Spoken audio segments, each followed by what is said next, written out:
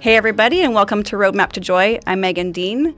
I work for Embark. I have 2 teenagers of my own. I have a 16-year-old daughter who's a junior in high school and a 13-year-old son who's in middle school.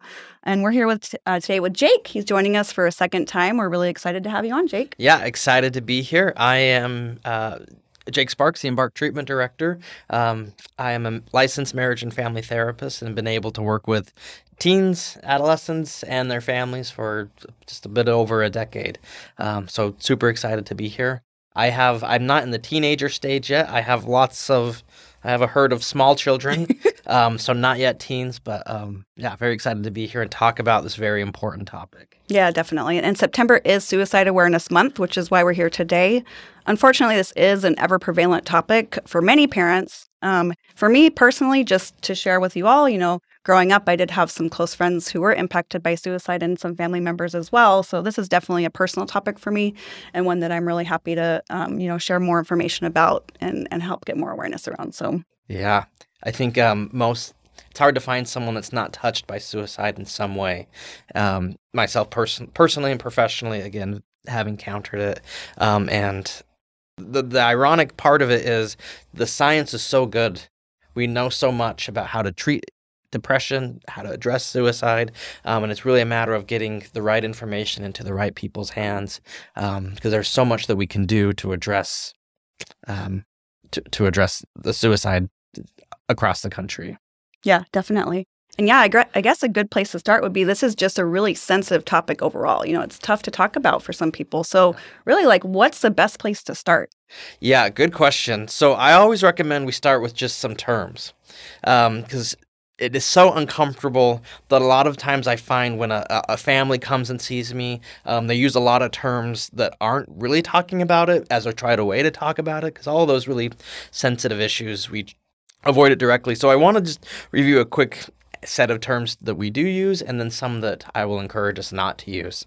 So whenever I have a client come see me and they're exhibiting some sort of what I would say self-injurious behavior, I'm always trying to tease apart, is this suicidal self-injurious behavior or non-suicidal self-injurious behavior? So we know there's a population of clients, typically adolescents or young adults, who might intentionally enact bodily harm as a form of emotional regulation. So you hear about cutting or other types of self-directed violence, and we know that that's actually not a part of suicide. However, when you're a parent or you find out my daughter's been doing what, it's really hard to not jump to, does she want to be dead? That can be really difficult. So we want to really tease apart, is this suicidal self-injurious behavior or non-suicidal self-injurious behavior? And that's so important to start because that really helps identify the treatment trajectory. Now, both are problematic, obviously, but that really helps us to identify where we need to go and what the course of treatment will look like. There's nothing worse than being really misattuned. If I have a client that comes sees me and I just talk for hours about suicide and they're like, I'm not suicidal, can we give that up? And that can be a total mismatch. So we want to make sure we get that part right, if that makes sense. Yeah, definitely. That definitely does. So and then what's next, as far as you mentioned, talking to our clients and our kids, is what do you say to them? How do you start that topic with them in that conversation?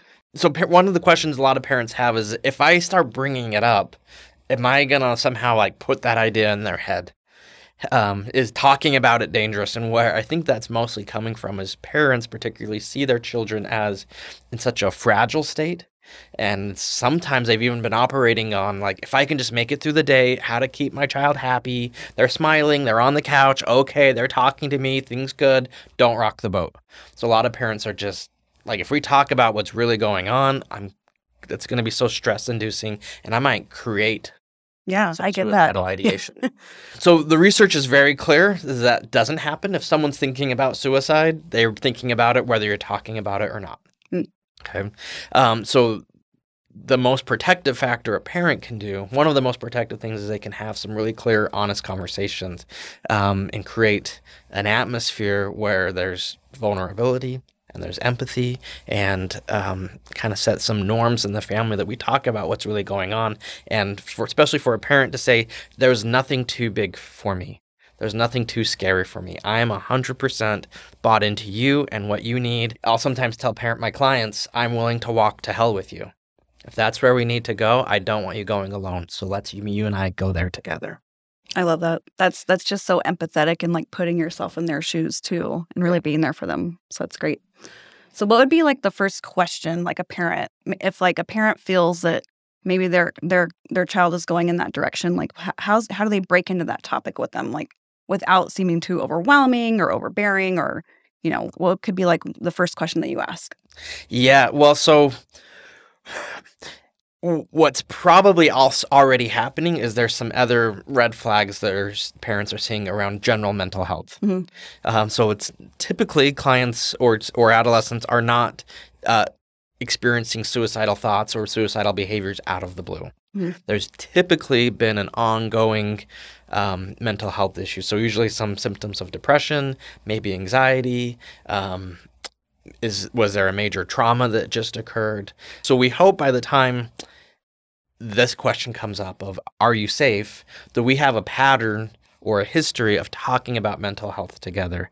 And that's seen as a valid, reliable, safe, secure process that a parent and a child can go through together. And that's actually one of the reasons I tell parents, talk to your kids about their mental health, because you don't want this to be the first time you've ever talked to them. Right. Yeah. Right. You don't want to be like, hey, by the way, I heard this. And then it's like, whoa, like you want to be rehearsed and practiced. And so that's the first thing I always say is establish, regardless if your kid is sick or not, or where they are on the mental health continuum of health. We want to establish patterns that reinforce security and safety. And so that when you do need to have the conversations, the hard conversations, you already have that relationship and connection that's there. Right. And that rapport is already there. And it's more of not a surprise question. Yeah. You know? Yeah. So, okay. That makes sense. When that came up, I might start by saying, are you feeling safe today? Okay, tell me how safe you're feeling. And a lot of times parents like, well, I don't want to be intrusive. I don't want to, push their boundaries. I don't want to push them away. And I always say, well, my experience, I don't know what the research says on this. My experience as a clinician, that if a parent doesn't respond overtly, sometimes the internal narrative of the adolescence is, my parent doesn't care. It's like a fine balance. Yeah. Because usually the way, especially if you're already prone to some suicidal ideation, maybe some depression, anxiety, most of the times those adolescents or young adults are not sitting there thinking, man, my parents are so respectful of my boundaries. They just love me so much. There would know when to not ask me about these things. They don't think through that. That's not the thought. You never ask about it. It's they don't care enough to ask. Or they're too afraid of what I might say.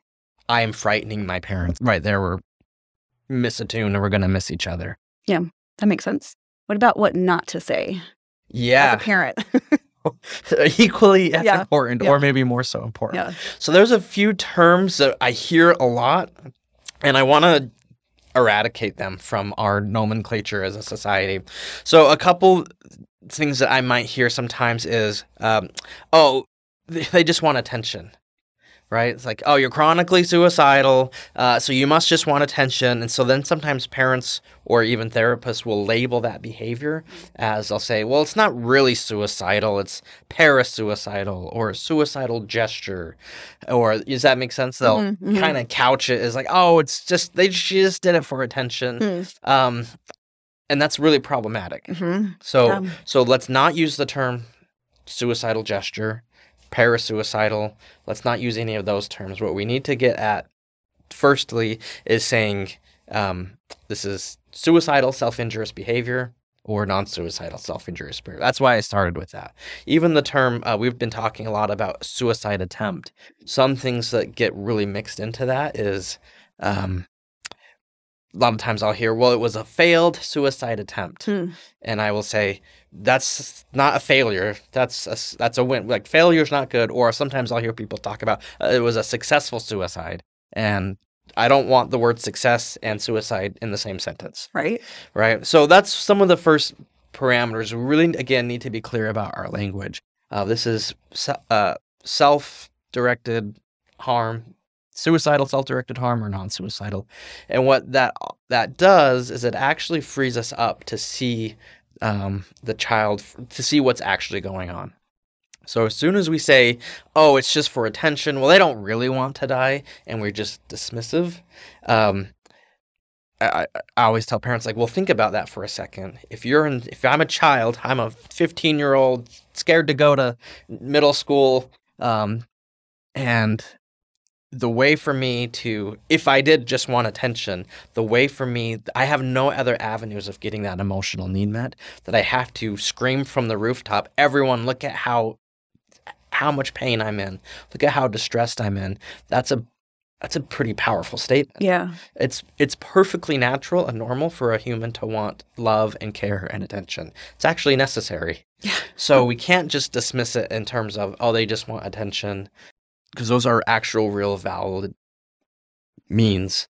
It's an effective way to get that, and we can't just dismiss it. Does that make sense? Yeah, totally. And, you hear oftentimes, after things have happened with kids is, oh, we did see some warning signs. Oh, wait, we did see cries for help. And I think they are dismissed. And that's kind of to your point of that people dismiss that without really taking it as seriously as maybe we should. Yeah. So, or it wasn't a genuine attempt. mhm. Because if you really wanted to, she would have done this. And like, okay, you're totally missing the point here. We need to get to what's this underlying need. Why is this child in so much pain and distress? But you ask, so if I'm a parent, how do I start to talk to my kid? If you're seeing a perpetual problem that keeps coming up, then you know that that's serving a function some way. There's something adaptive and actually something, as crazy as it sounds, stabilizing about that. Right? So a lot of times when we work with clients they've been having suicidal thoughts for 5 years, like, oh, ever since 5th grade, I've just always thought this. And then they do therapy and they get better and their depression really wanes and they find passions and their hobbies and they're excited about life. And then they're like, oh, crap. For the first time in my life, I'm going to be alive till I'm 20. I've never thought that I would be alive but now that I am, and what do I want to do when I grow up, and who do I want to be, and how do I want to vote, and all of these things, all of a sudden they're having to confront all of those, and that's really hard and stressful, but staying in this place of suicidal thoughts and actions prevents all of that from ever taking place. So in that kind of warped sense, it's actually a very stabilizing force in someone's life, if that makes any sense. Yeah, no, it definitely makes sense. Yeah, definitely. So, okay. So you mentioned depression. And one question I have as a parent and just, the people that I know is like, do you have to have depression before you get to the point of suicidal ideation? Yeah, great question. So I don't know the statistics off the top of my head. The majority of those who experience suicidal thoughts and engage in suicidal self-injurious behavior likely do have some form of depression. However, that's not always the case. So there are some other issues that might come up that would lead to suicide. So I'm thinking other severe mental illness, so some type of psychosis or schizophrenia or something like that, where it's like this seemed fine, and all of a sudden this just comes up out of the blue. So that could be there. Sometimes we see it a lot with if there's been a trauma. It's like they were fine, something awful happens, and then ever since that moment, it just, a switch flips, and all of a sudden they start to feel so disconnected from their body and maybe want or start thinking about suicide. It's a little bit of chicken or the egg, because you might say, well, doesn't that person also technically qualify as depressed as well? Maybe yes, maybe no. But you don't have to necessarily have this long, track record of months and months and months of being depressed that finally culminate in suicidal ideation. It can happen more quickly, although that's I think a little bit more rare. Okay. There's also people who are very impulsive. So again, maybe attached to some other mental health issues, bipolar or some other cognitive or executive functioning delay, where they seem pretty normal and they're actually happy and don't meet criteria for depression, but all of a sudden they get in an argument with a partner or something negative happens and they can be really impulsive and they can go to that dark place almost like a switch is flipped. Does that make sense? Yeah. So it's not always depression, but I would say most of the time that's what we're looking at. Okay. All right. That makes sense. So, what are some of those, you're mentioning these like warning signs and things like that we should be looking for as parents and caregivers. And so, what's like the warning sign that you need to get help now? Like you need to reach out for crisis help when it comes to suicide. Yeah. So my preference is that we intervene early. Mm-hmm. We talk a lot about let's identify the risk factors and the protective factors. And the theory is the more of the risk factors, the greater likelihood, and the more protective factors, the lower your likelihood. So some things, I brought some notes here just to make sure I get it all. So some common risk factors for individuals. So if you've made a prior attempt, okay, so your history of suicidal, self-directed violence or self-injury, again, overall mental health. If you have a history of mental health, substances. That's the other one I was going to say. Sometimes suicide can be attached to a substance. Got it. Had they not been on that substance, those ideations or behaviors wouldn't have happened. So what's the substance use? What's that like? How are they doing in their social role? So for adolescents, it's typically, are they going to school? Mm-hmm. Are they successful at school? Are they not? So those are things. How much access do they have to lethal means?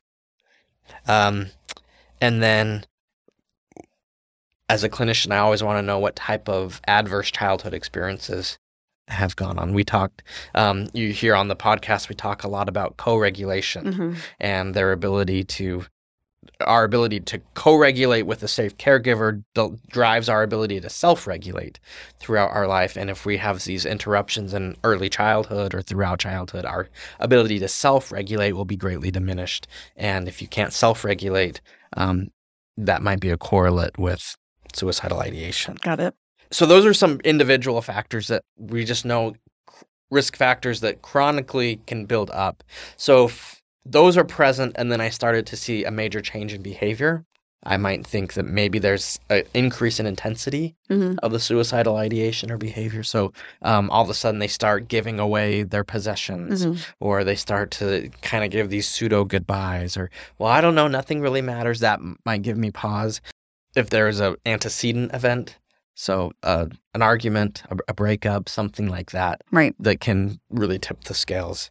We also know if there's a family history of suicide, and then high conflict, high stress, chaotic relationships where co-regulation can't happen. Those are all really big risk factors that I would want to look at. Okay, that makes sense. As far as how to respond to my child when they are with empathy. I know we talked about empathy a lot in the last episode as well. Yeah. So how do you respond with empathy to your child if they're having those suicidal thoughts? One of the things as a therapist, if a client comes in to my office and it seems like it's always as a therapist, I don't ever want to be caught off guard, obviously. So when a client comes in and they say, here's the thoughts I've been having, and here's the actions I've taken, my first inclination is I always want to say something like, gosh, thank you so much for telling me. I'm so glad. I hate that you're going through this, but I'm so glad to know it. It could have been easy to not tell me, and I'm so glad that didn't happen. What I noticed, so when I do that, so it does two things. One is it helps the client or the child be like, okay, there's some security here. I'm not going to overwhelm him. Does that make sense? Yeah. He's not afraid of me now. He's like, oh, he's glad to know this. That's a little bit weird, but okay, I'm going to see where this goes. So it kind of starts to instill like, okay, we got this. Oh, this is an issue we can handle.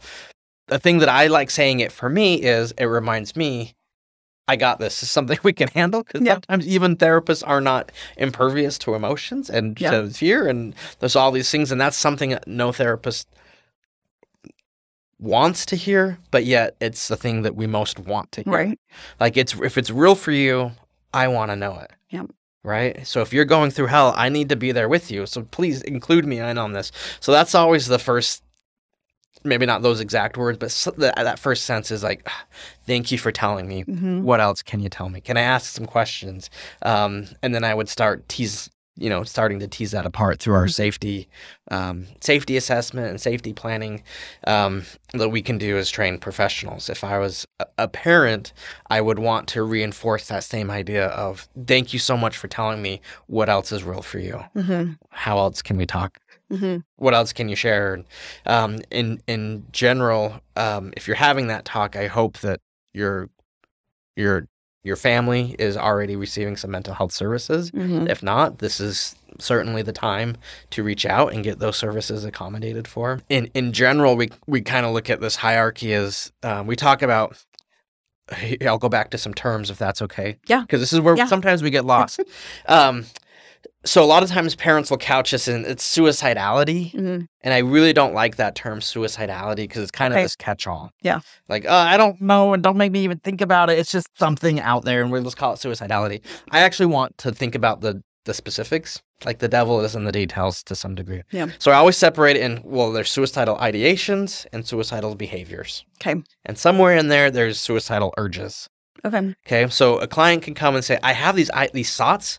They keep coming to me. Yeah. I don't want to act on them. I haven't been acting on them. But here are the thoughts that I think. I think if I could just do X, Y, and Z, and that thought plays out in my head. So we kind of see how far around that continuum. Okay, so you have the thoughts, but you've not done any preparatory actions. You haven't thought about, I'll ask, have you thought about how you might play this out? Like, oh, no, I just think about what it would be like to not have to be in so much pain. Right. So that's kind of one continuum. Then I would want to start asking, like, well, tell me about the urges. Do you have, if they're like, yes, here's my thoughts, here's how I would do it. Okay, have you had urges? Have you had impulses? Well, I almost did something yesterday, but I stopped myself. Like, okay, let's talk through that. And then the last kind of far end of the continuum is what we call suicidal behaviors. And this could include things like preparatory behaviors. So things that they may do in advance to put some affairs in order or to collect or gather materials, whatever that might be. So those are kind of how we think about risk. If you're on one end, if you're just having the thought, no urges, no behaviors, you're on the continuum. Right. But you're at this end. Right. The farther down you go, the higher the risk and the more immediate intervention that's necessary. Right. And as a parent, you're like anywhere along that spectrum or that continuum is scary and you want to get help right away. So I, as a parent being in that myself, sometimes it's hard for a parent to be like, okay, so you're just in the beginning of it. All right, we're okay, but you really have to take action still. Yeah. So yeah. And some things what I recommend, sometimes it's, so I'll get asked like, well, do I need to take my daughter to the ER? Yes. So again, my thought is if you have to ask, the answer is probably yes. But because what we don't want to do, I've seen parents, I'm against someone receiving intervention they don't need. It's so important that we take it seriously, and how we respond as caregivers will directly impact how the child interprets the events. Does that make sense? Yeah. So I've had parents that are like, oh, we kind of just bumped along and we kind of just kept going business as usual. Like, oh, thanks for telling me, but let's get your math homework done tonight and we'll talk again tomorrow. And I was like, it's not that bad. And things just keep going on. I've seen other parents say, we didn't actually come to find out need to go to the ER, but having this kind of blow up made all of us look at it. And we actually kind of needed for it to blow up because we were just in this rut of same old. And we needed something big and drastic to happen to our family so that we could all wake up and take it more seriously and see where we are. Right. Most parents are not trained mental health professionals. Right. So it is always a little bit of a guessing game, and this is not something that you want to guess at. Right. So if you're concerned and you're asking the question, you should take immediate action. So maybe this is a great time to identify help that you can have. So the new 988 number, super helpful. They can call and kind of walk the parent through or even the adolescent through some steps and give us some clear direction. Parents should be aware of other local agencies. So if I have a client or a child, if I'm the parent of a teen that's sometimes ends up on this continuum, I would know what are my local resources? How do I connect to someone? Hopefully you're already working with a mental health professional. Right. We want to almost prepare for the worst and hope we never need that, but that's not the time to be like, man, we never confronted this reality. Right. We want to make sure we have a clear plan and know how the process works. Definitely. And nowadays, there's even those mental health urgent cares that are popping up. They're Yeah. becoming more and more common. So at least it's a place you can go that's a lot more accessible, which is nice. So I know there's some of those places that then, you then get continued care after that. But it's a great place to go if you're a parent and you're not sure what to do, but you hear these things and you need to take action right away. Yep, absolutely. Yeah. So you mentioned family a lot. I've heard that. Yeah. The family system a lot. So, Yeah. So tell me a little bit about why it's so important, especially in this situation, to have that family support system. Yeah, great question. So one of the things I'm always telling parents is, first of all, being a parent is hard. Yes. Hats off to every parent. I always want to be sensitive, but I sometimes if I have I can kind of joke with them and say, I don't know whether or not your parenting is part of the problem. Yeah. It might be. Let's just acknowledge the fact that it might be. Yeah. It might not be, but let's just put that out there. However, I do know that your parenting is 100% a part of the solution. Nice. So one way or the other, you need to be involved. Yeah. Okay. And I've worked with, I don't know how many, dozens and dozens of clients who chronically had suicidal ideation, had a lot of suicidal actions. But it was always, is this a actual genuine, parents will always get in that, is this real, is this not real? And I always would say, well, how much harder does she have to shake you to say, show up for me? So when we talk about families, again, I said this before, any perpetual problem is going to require a systemic solution. So if it's an issue that keeps coming up, that suicidal thinking or that suicidal actions has a role in the family system. Right? So there's something about that that's offering safety, sustainability.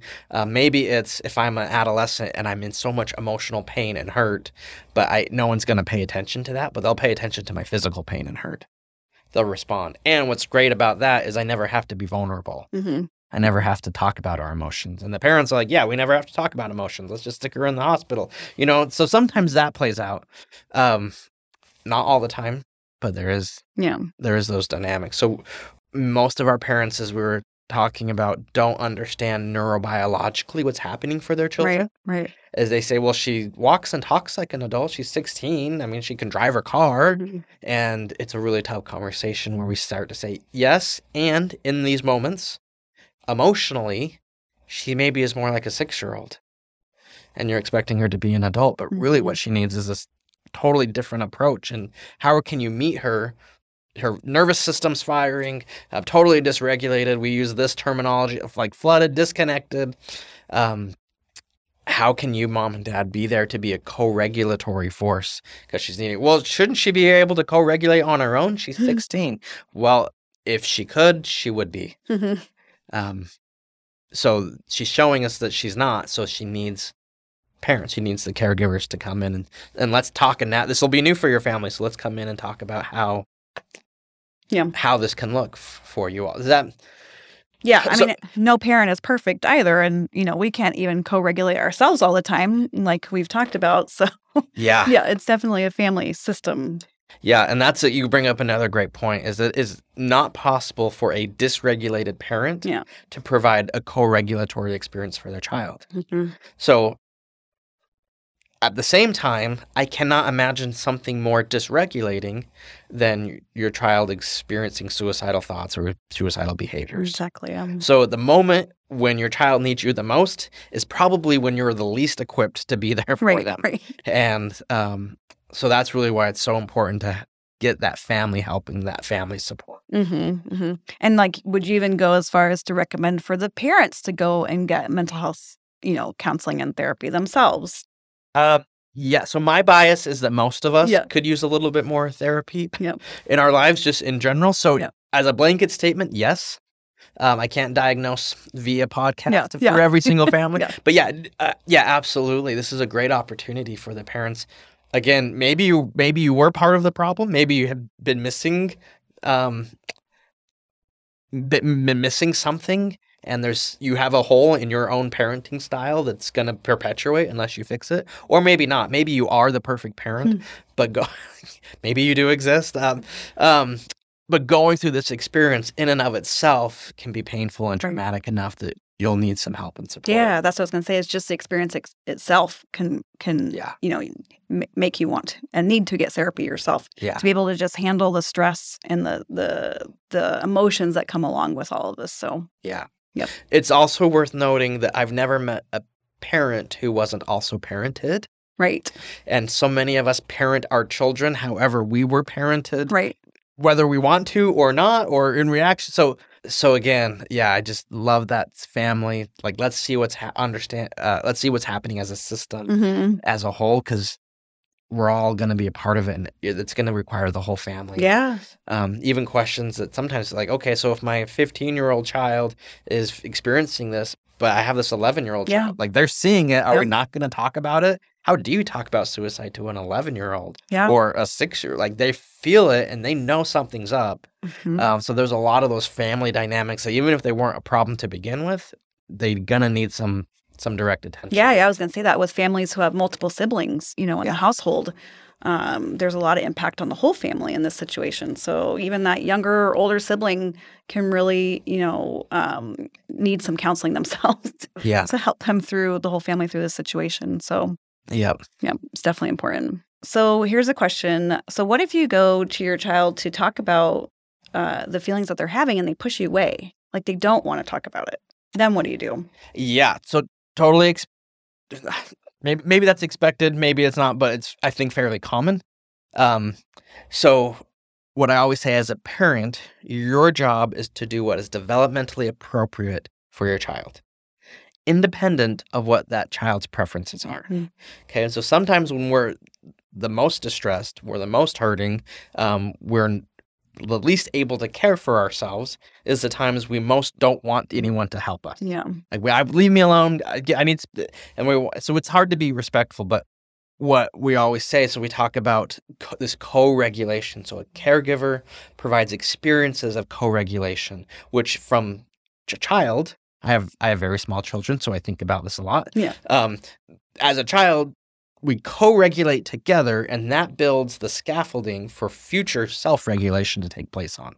Like, that's what actually builds the parts of the brain that's needed for self-regulation is co-regulation. Yep. Now, what's hard about this is when you are most dysregulated is when you are the least receptive to empathy. You're the least receptive to care. That's actually a great indicator that you're not regulated yourself. So I'll have talk with clients. They'll come into my office and they'll say, my parents just need to leave me alone. I went in my room and I'm calming down. I just need to calm down on my own. And I would say, okay, that makes sense. But are you actually self-regulating, or are you becoming more dysregulated? Because if you are self-regulating, you will become more open to your parents' empathy. Got it. So if you go in your room for 30 minutes and if you truly self-regulated, you would come out and be receptive to your parents. If you come out of the room and you're just as unreceptive as you were before, I mean, there's some other relational dynamics of where the relationship, but that in general, if you cannot be receptive to empathy from a caregiver, whomever that is, that's a sign that you're dysregulated. You're dysregulated, yeah. And when that's happening, that's actually the caregiver's job. Like, I don't ask my 3-year-old in the middle of a tantrum what type of ice cream he wants at that moment, right? I just say, like, you don't need, here's what you actually need. I'm going to parent you. I'm going to give you what you need because you're a 3-year-old, and I don't expect, it would be wrong of me to expect for you to know exactly what you need in this moment. Yeah, really take control. You have to take control of that situation, Yeah, exactly. So can be hard and that's why I say it's best if you've had a long ongoing history of talking about this. But if some families are like, we've never talked about emotions or how we feel, and all of a sudden my child ends up in the ER, and this is the first time I've ever asked my son how he feels inside, or how he feels about himself. I've never had that conversation, and so I'm like, well, I can understand him not opening up to you immediately the first time. So we want to make sure we build those, but sometimes parents get so, I want them to be happy, and I don't want them to feel upset, and if I can just keep their emotions in check all the time. Yeah, that's a tough job. Yeah, you're never going to be able to do that. You're never going to be able. It's not your job to keep them happy in this window. It's your job to prepare them for this. That's right. Because life's going to give them Everything, and it's your job to always meet them developmentally with what they need, independent of what their preference is. Yeah, definitely. Yeah. Okay, great. Thanks for answering that. So I think we've covered almost everything on our list of topics. Jake, anything else that you want to share? You're such an expert in this area. Is there anything else that you've seen come up with your clients or parents that would be really important and helpful to share? So I would say, can I share a couple of statistics? Absolutely. Yeah. So a couple things to keep in mind. So 1 in 3 young adults between the ages of 18 and 25 experience mental, behavioral, or emotional health issues in the past year. Suicide was the leading cause of death for 18 to 25-year-olds. Wow. It's historically been. And it's even stretching down into adolescence. 26.9% of teens ages 12 to 17 have one or more mental, emotional, developmental, behavioral problems. So almost 30% of all teens have some sort of emotional mental health problem. So these rates are going the wrong direction. So one of the things, if it's up to you to fix the suicide problem, you have unlimited funds and resources, how would you do it? The number one thing that I would do is for parents to stop giving their kids phones at such an early age. Yeah. So as we talked about, it's up to the parent to be developmentally attuned to what the child's ready for. Yep. And we can see the impacts of social media, particularly on our young women, compared to our young men, is very different. And most parents are widely uneducated. They might have a general sense of like, oh, they're in their phones, haha. But they don't understand, or they underestimate the emotional impact for sure that can have. So that's what I would recommend or just all parents to be aware of and watch out for, is the influence of 24/7 social media. Yeah. 24/7. It's like self-judgment's open all the time. Yep. You can screw and see what everyone else is doing and see all the things that you're missing out on. You have all there's just so much pressure that's baked into having to maintain that facade. You don't get to come home and just turn off. Right. You come home and you have to turn back on. You got to be there and be present. There's just such a strong influence that it's really negatively impacting all of our mental. For sure. For a variety of reasons. I feel like that's a whole podcast topic in itself, about, cell phones and electronics and just the prevalence of that with kids. Yeah. Personally, being a parent, I've had to struggle with that as well and really set boundaries there. So it's a big topic for sure. Yeah. Yeah. So we can jump into that next time. But I think, again, for parents to be able and willing to go wherever they need to go to meet their kid. We also know that suicide is something that many adolescents struggle with thoughts, and not every thought turns into a behavior. And so it's important for parents to remember, my child told me this. That's an awesome thing. Mm-hmm. You should go to bed that night feeling great that your child disclosed this really scary, vulnerable thing to you. You might also go to bed feeling awful that they're in that place. Yeah. But wouldn't you rather know it if they're there? Yep. Open communication. Yeah. Absolutely. That's important for sure. Awesome. Well, thanks so much for your time today. Yeah, great to be here. Yeah, definitely. Definitely gave us some actionable items as parents on what to look out for, what to do, how to be more aware just of suicide in general. And so I think that was really helpful for me as a parent and hopefully for everybody else. Just wanted to thank you guys for joining us today. And also please make sure you subscribe to our Roadmap to Joy podcast and also follow us on all of our social media. Thanks so much, Jake. Appreciate you today. Thank you, Megan.